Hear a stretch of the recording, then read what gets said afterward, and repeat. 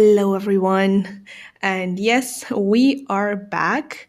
We had a slightly prolonged summer break, but now we are so ready to start off again this podcast.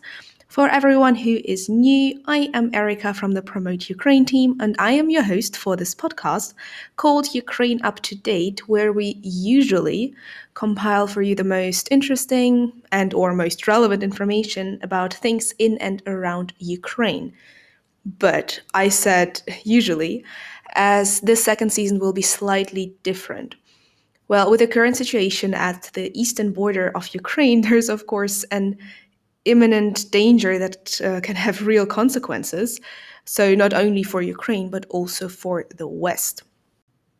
So, the Promote Ukraine team is launching a special edition of the journal Brussels Ukraina review about the possible attack or invasion, or whatever you want to call it, of Russia into Ukraine, where many experts from Ukraine and also from the EU, with expertise in many things like military or politics, reflect on this issue and give their insights into what is happening or what might happen.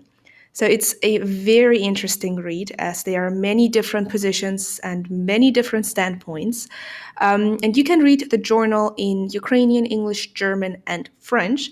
And I will, of course, put the link into the description box for you. Well, with this podcast, I would like to extend the platform and also reflect on the current situation on the border between Ukraine and Russia. But as I'm obviously not an expert on this topic, I will be speaking with people who are, so you can get a better understanding of this matter, as it is, of course, quite complex. I want to use this first episode, however, to give you a broader overview over this issue and explain as good as I can what is happening so you can stay up to date. And without further ado, let's get started, shall we? Okay, let's start from April this year. There was already a buildup of Russian troops at the eastern border of Ukraine, but on a smaller scale than it is now. At that time, Russia just shrugged off these troop movements as military exercises and then pulled back, although some experts suggest it was only a partial pullback.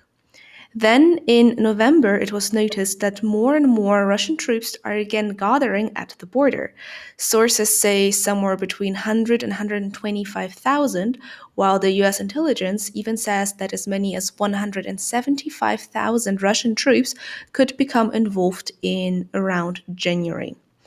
Also, Western intelligence services, as well as the ones of Ukraine, think an invasion could happen sometime in early 2022. Russia initially described satellite photos showing troop buildups in Crimea and not far from eastern Ukraine as alarmist.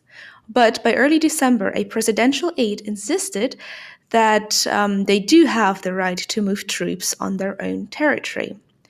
Russia's armed forces chief Valery Gerasimov says NATO has focused too much attention on troop movements, and as he says, information circulating in the media about the alleged impending Russian invasion of Ukraine is a lie.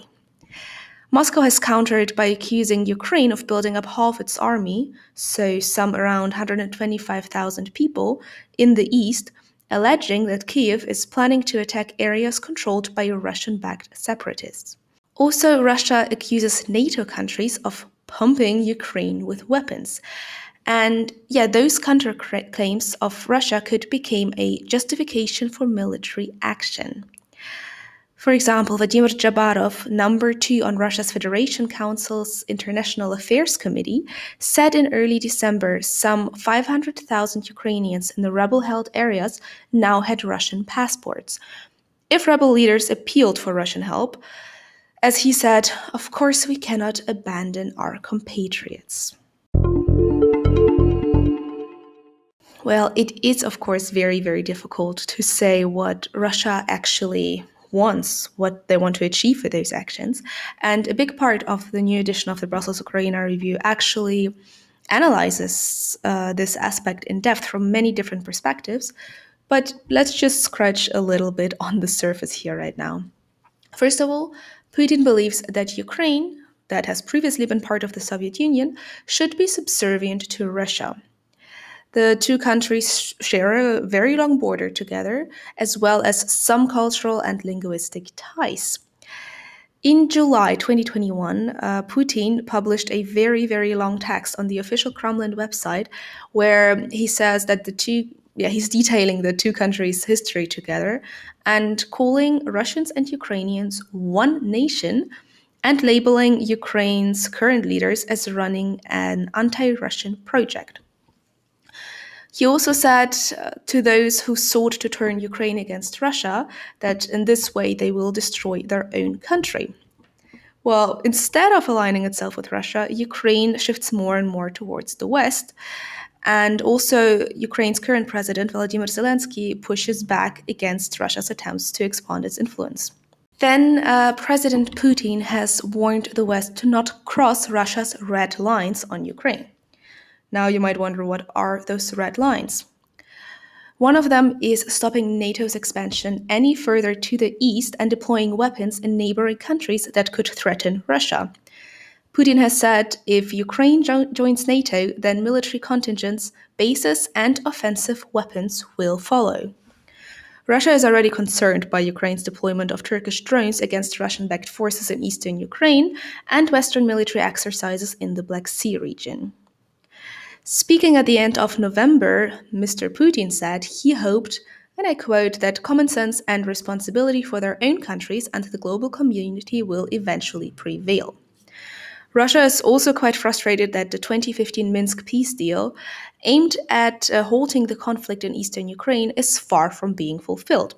There are still no arrangements for independently monitored election in the separatist regions.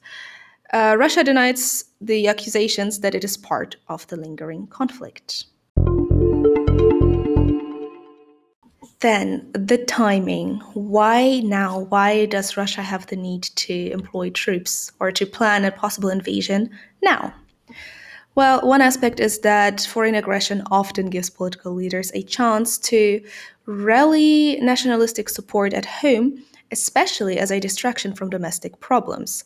And Russia has domestic problems, of course, like surging COVID-19 cases, slow growing wages, and rising prices.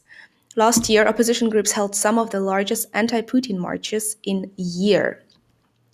Putin may also fear that his sway over Ukraine is weakening, both because of the government's resistance within Ukraine and because of Russian politics.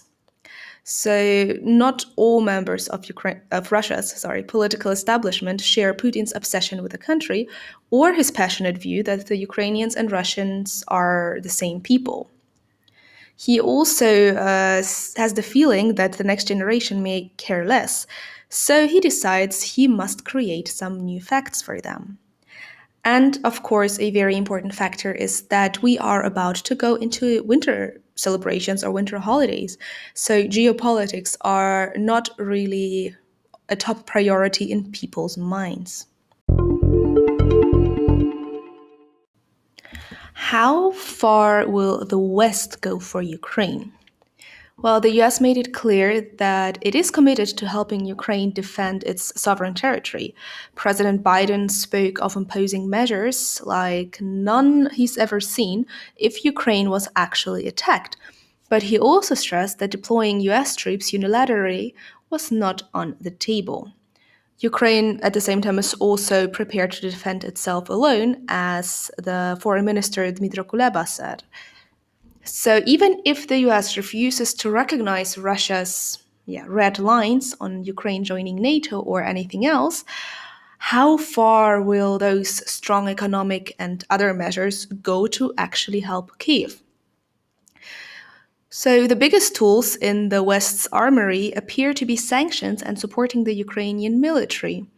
UK Foreign Office Minister Vicky Ford has said that British officials are considering an extension of defensive support. As of economic measures, the biggest tool could be threatening to disconnect Russia's banking system from the international SWIFT payment system. That has always been very much as a last resort, but Latvia has said it would send a very strong message to Moscow. Another key threat is to prevent the opening of Russia's Nord Stream 2 gas pipeline in Germany, and approval for that is currently being decided by Germany's energy regulator. Germany's Foreign Minister Annalena Baerbock has made clear if there is any further Russian escalation, then this gas pipeline could not come into service. The G7 group of wealthy democracies has warned Russia of massive consequences and severe cost in response to further action against Ukraine. So, this is, of course, only scratching the very surface of many different aspects of this issue, and it is, of course, impossible to fit everything for me in one podcast episode. If you, however, want to really dive in deeper into this matter, I once again suggest you read the newest edition of the Brussels Ukraine Review and tune in for the next episode of Ukraine Up to Date, where we will discuss different standpoints. I am sure you have your own opinions on this, and we would actually love to hear more about it. Feel free to share your thoughts with us in the comments on social media under the post about this podcast. But for now, thank you so much for listening. Stay safe, stay alert, and I will see you next time here.